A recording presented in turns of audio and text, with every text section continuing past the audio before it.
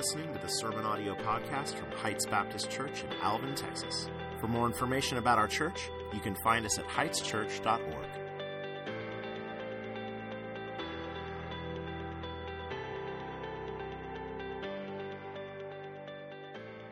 All right. Good morning. Good morning. I hope you are doing well, and I want to say happy Father's Day out there to all the dads. My name is Lee. I'm the lead pastor here, and it's good to have you guys with us this morning. If you and I were sitting down and we were, you had a cup of coffee or I had a Dr. Pepper in hand, and I asked you this question, how would you respond? If I said, tell me a story about your dad, what was he like? Tell me something funny he did or he does. Tell me about a family vacation. Are you going to answer those questions with yes and no responses? Or are you going to tell me a story? Right? You're going to tell me a story. Because I said, hey, tell me about your dad. Tell me what he's like.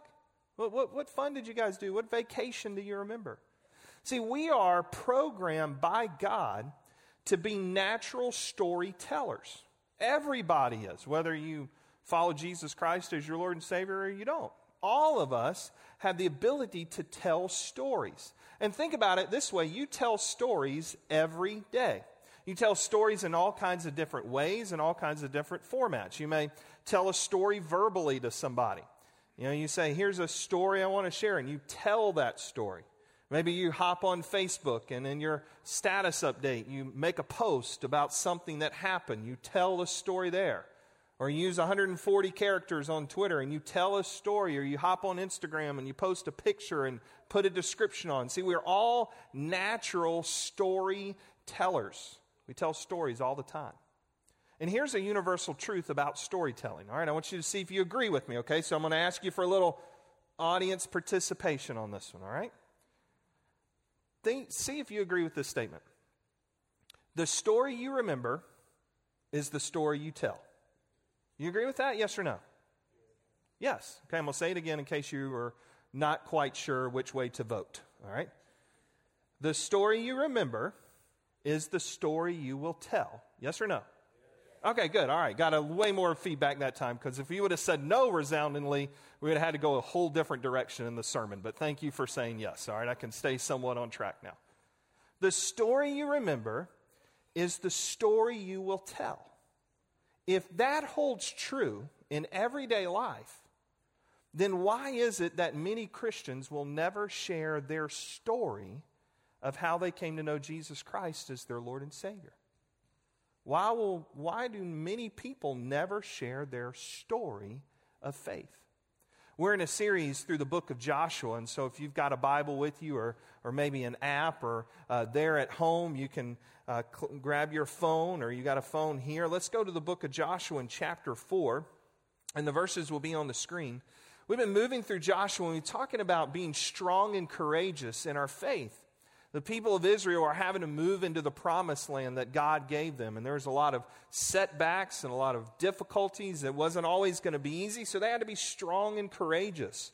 If you think about who we are as Christians in this day and time, who we are as a church right now, we have to be strong and courageous in our faith as well. And so in chapter 4, what you have is the people of Israel are about to cross over the Jordan River, and God's going to do a miracle here. And then God tells them to tell a story, to be ready to be storytellers down to the next generation, because the story you remember is the story that you will tell. So let's pick up in chapter 4, and we're going to start in verse 1. It says, when all the nation had finished passing over the Jordan, the Lord said to Joshua, take 12 men from the people, from each tribe a man. Verse 3, and command them, saying, take 12 stones from here, out of the midst of the Jordan, from the very place where the priest's feet stood firmly. Bring them over with you, and lay them down in the place where you lodged tonight. I want you to notice in verse 1, this little just kind of notation that the author of the story gives us. He said, when all the nation had finished passing over the Jordan. At this time, historians believe there's kind of 2 million people that would make up the nation of Israel. 2 million people crossing over the Jordan River, when they all had crossed over. I love that statement because you see a statement of unity there. And I think as a church right now, we've got to stay unified as we're kind of going through all these transitions together, as we're reopening campus, reopening ministries. Let's stay unified and loving people and leading them to a new life with Christ. And so God says, all right, you guys got to cross over, and then you're going to build this memorial of stones. And I think in that crossing, it's dangerous. And when you stop and think about the Jordan River of the day, it's not like a creek you and I grew up playing in. You know, you may have grown up skipping rocks in a creek, or, you know, catching tadpoles, chasing frogs, or hunting snakes, right? This isn't that. The Jordan River, chapter 3 and verse 15, indicates that it's the time of year where it's at its flood banks. I mean, it's flooding. It's at its peak. It's at its height. This is a dangerous, angry river. And so I want you to stand on the banks of the Jordan River alongside those 2 million people. And I want you to think in your mind right now, as you're looking out at the white caps of those waves, as you're looking to the person to your left or right, or you're looking a little bit on down the line, and you've got the command. God said, you're going to cross. You have to go over. I want you to think about your situation right now in life as you're standing there. See, for some of you, you're thinking, there's no way I can do this. You know, I'm pregnant. There's no way. Maybe there's no way I can get my babies across. There's no way I can get my toddlers across. Some of you are saying there's no way physically I could do this. I can't do this with my cane. I can't do this with my walker. You know, there's no way. If you've got livestock, I could get all my cattle across, all my horses across, all my chickens across. There's no way. How is this going to happen? See, the people of Israel at that time, they're on the banks of that river looking out along with you at all those white caps in that angry river thinking, there's no way I can do this. But see, that's a moment of faith building when you and I have to stand at those river banks sometime and say, God, there's no way I can do this, but Lord, I know you can. Lord, I know you will. I know you will make a way for this. I love what William Carey, back in the 1800s, once said. He's what we call the father of the modern mission movement. He said this. He said, expect great things from God and attempt great things for God. Right? Expect great things from God and attempt great things for God. And here they are at that moment on the bank. And what God does is he parts that Jordan River and they cross. And then you pick up in verses 4 and 7.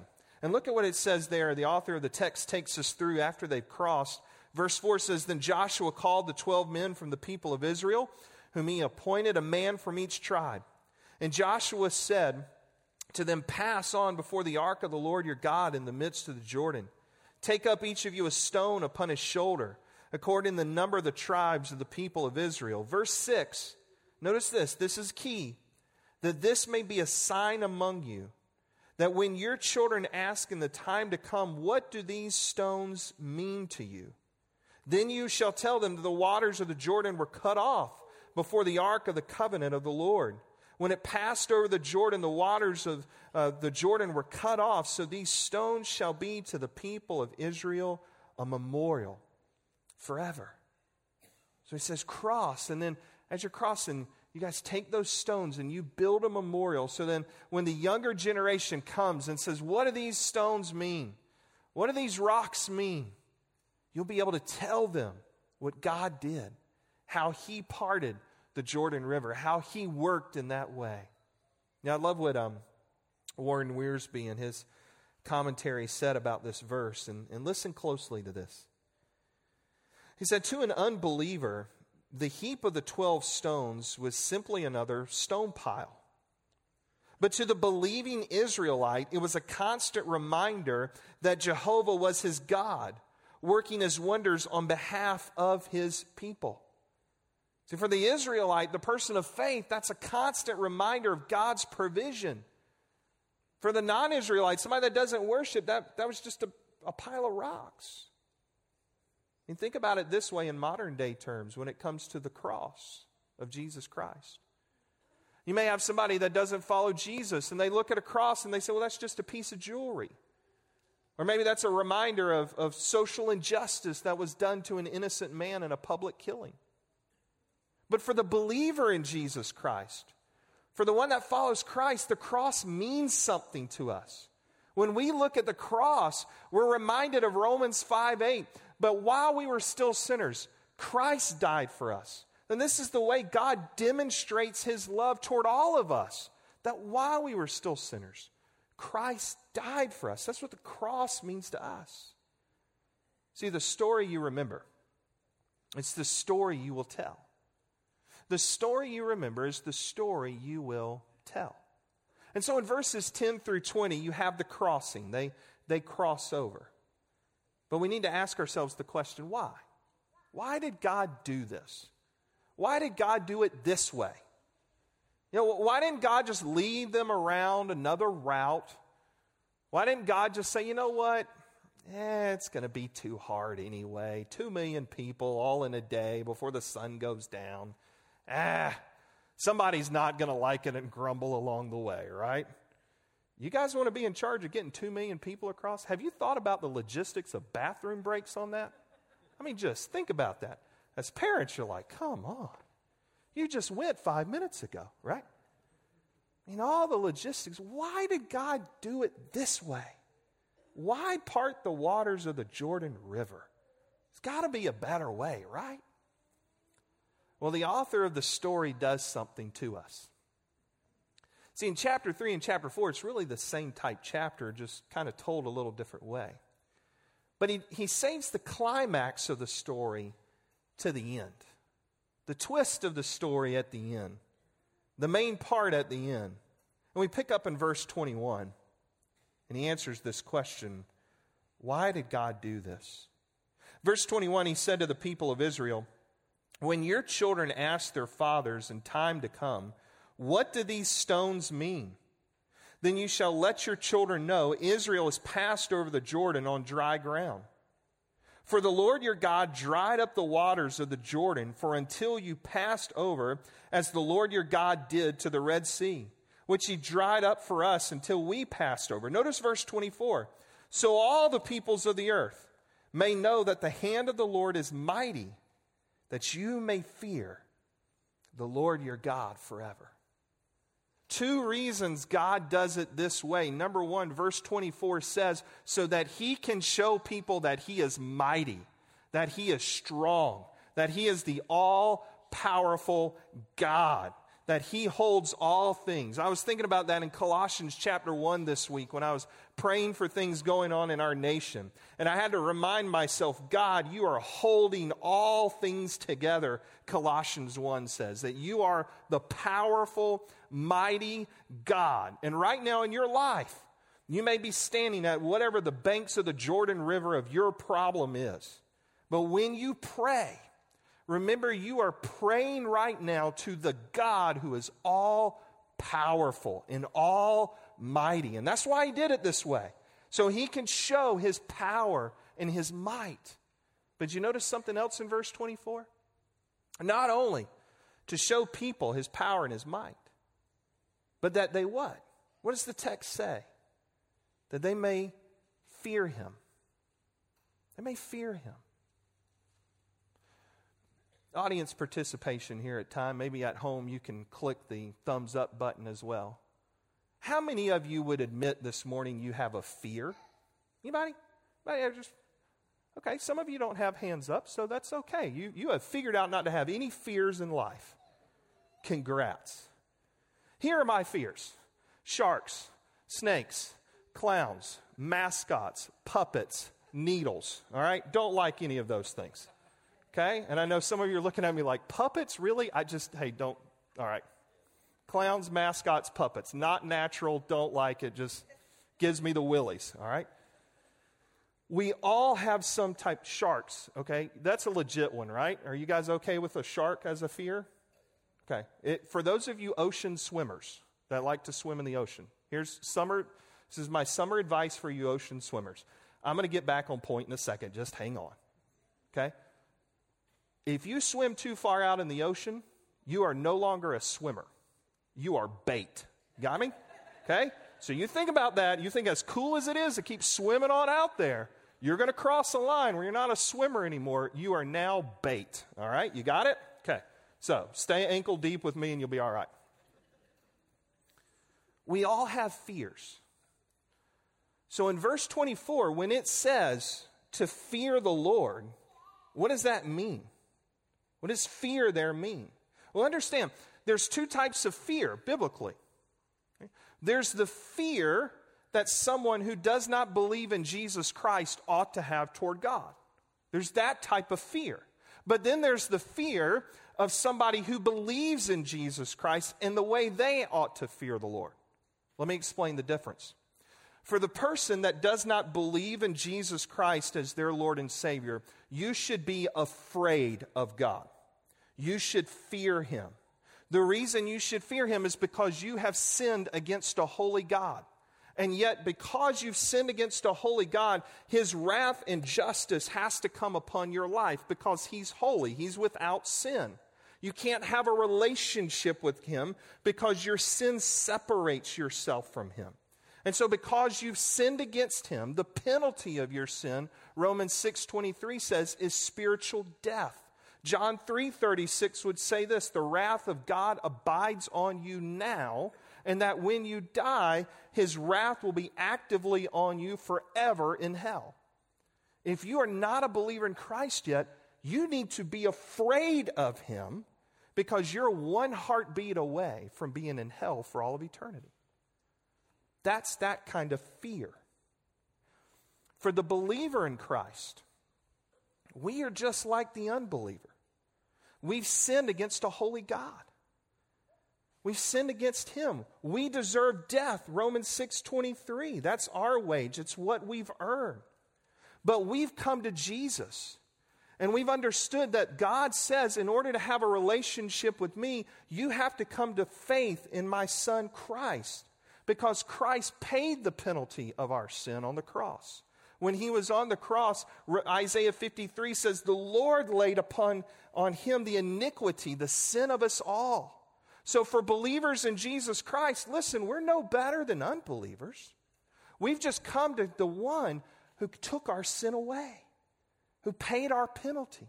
And we're trusting in Him to forgive us. So when we fear God, our fear is not be afraid of God. Our fear as believers in Christ is to worship God. It's to love God. It's to be in awe of God.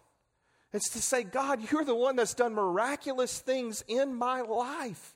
You've taken away my sin. You've taken away its penalty. You've given me life with you. I want you to notice this. This fear changes affections. As an unbeliever, if you're afraid of God, it means you don't love Him. You're more in love with yourself than God. For the believer in Christ, the affection has changed. I love God more than I love myself. Why? Because He's my God. He's my perfect heavenly Father. So this morning, the story you tell is the story you remember. God did these miracles in Joshua to remind the people of His might, for the people to fear them, for them to be able to set up that memorial stones so that in the next generation they may tell of His work.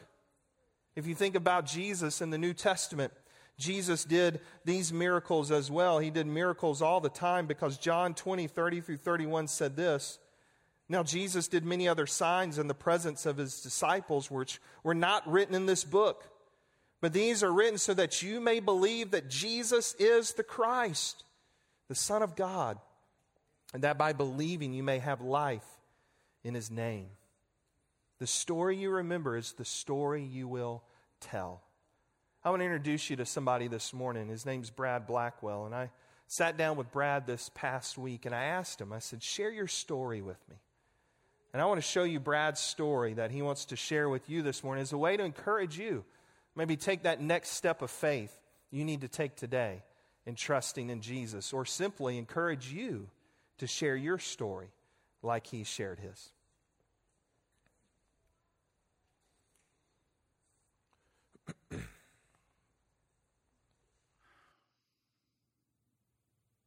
My testimony is about Jesus. It's not about me. And what Jesus has done for me, no one else can do. And I found that out by spending 20 years of my life running in the complete opposite direction. I followed Hinduism, and I was well studied in that religion.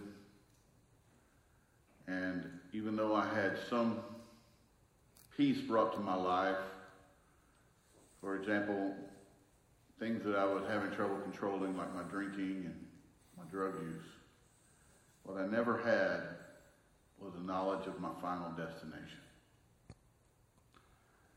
On November 10th, I came to church, and I did not intend on getting saved that day. I intended on standing next to my father as a veteran and being around my father and being proud to be a veteran. But there had been something that had been gnawing at me for a long time. It was the fact that I was going to hell. And I knew it. And Pastor Lee that Sunday just happened to bring a message about the reality of hell. And it wasn't like I was coming to church every week. The timing was just like it should be. And I remember that when I went down front, I couldn't believe that I was walking down front in the first place. And all I could manage to get out of my mouth was that I was scared. And I was terrified. Because all the religion in the world won't do anything for you. The only one that can save you is Jesus, and I knew it. And I knew that I needed him in my life. And in that moment, things changed for me. Pastor Lee set me with a nice couple, and they prayed with me. And I found my salvation that day. And before, I suffered severely from anxiety and fear. And over these past few months, Jesus changed me instantly, but over these past few months, my anxiety is going away, my fear is going away, because I know where I'm headed. I know that I'm going to be with the Lord no matter what happens. And I've learned that it's not necessarily about being a perfect person like I thought it was before. Because I'm still a sinner. But praise God, I'm forgiven. And I have a family at this church. And I have my family that we've been reconciled because I gave my life to Christ. And he's fixed everything. I can't tell you that life is perfect. I can just tell you that it's great to be forgiven. And that's my testimony. Yeah.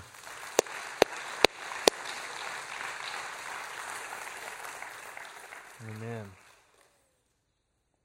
Is your story like Brad's? I mean, now your story is your story. Brad's is his. But is your story like Brad's in this way?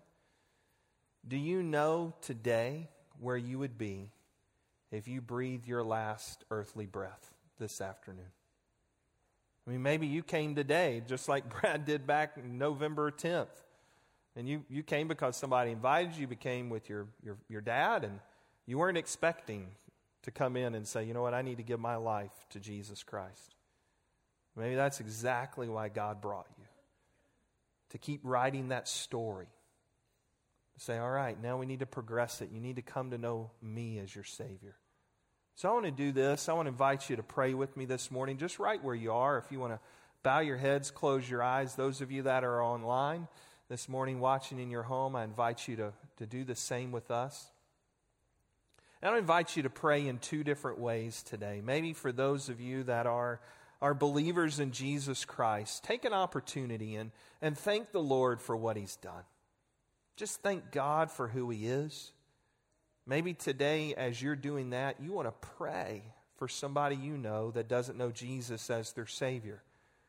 We call them we have what we call a 4x4 plan here, where we identify 4 folks that we know who don't believe in Christ. We pray for them 4 times a week. We get together with them, and we do this all for Jesus.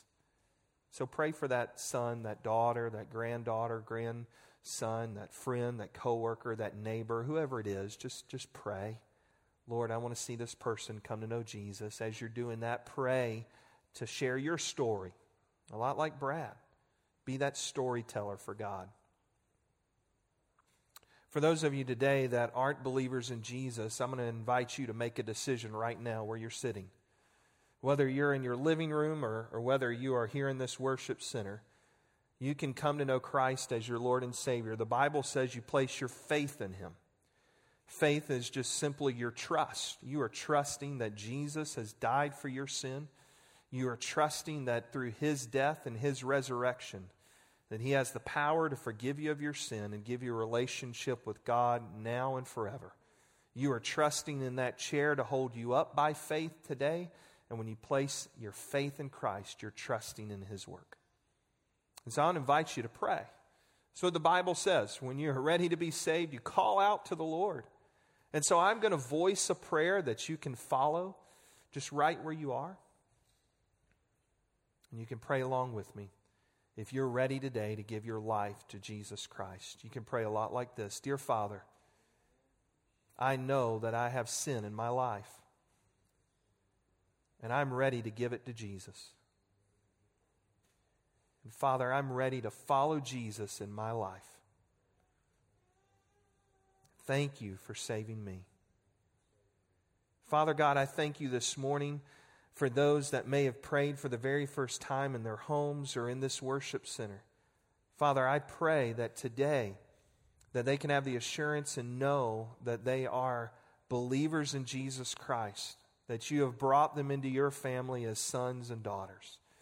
And Lord, I pray today that they'll let us know that so we can celebrate with them, pray with them, help them take that next step of faith. And so, Lord, as we continue to worship you this morning through taking of the Lord's Supper, then, Father, I pray that you will continue to help us to be storytellers of what you have done. We pray in Christ's name.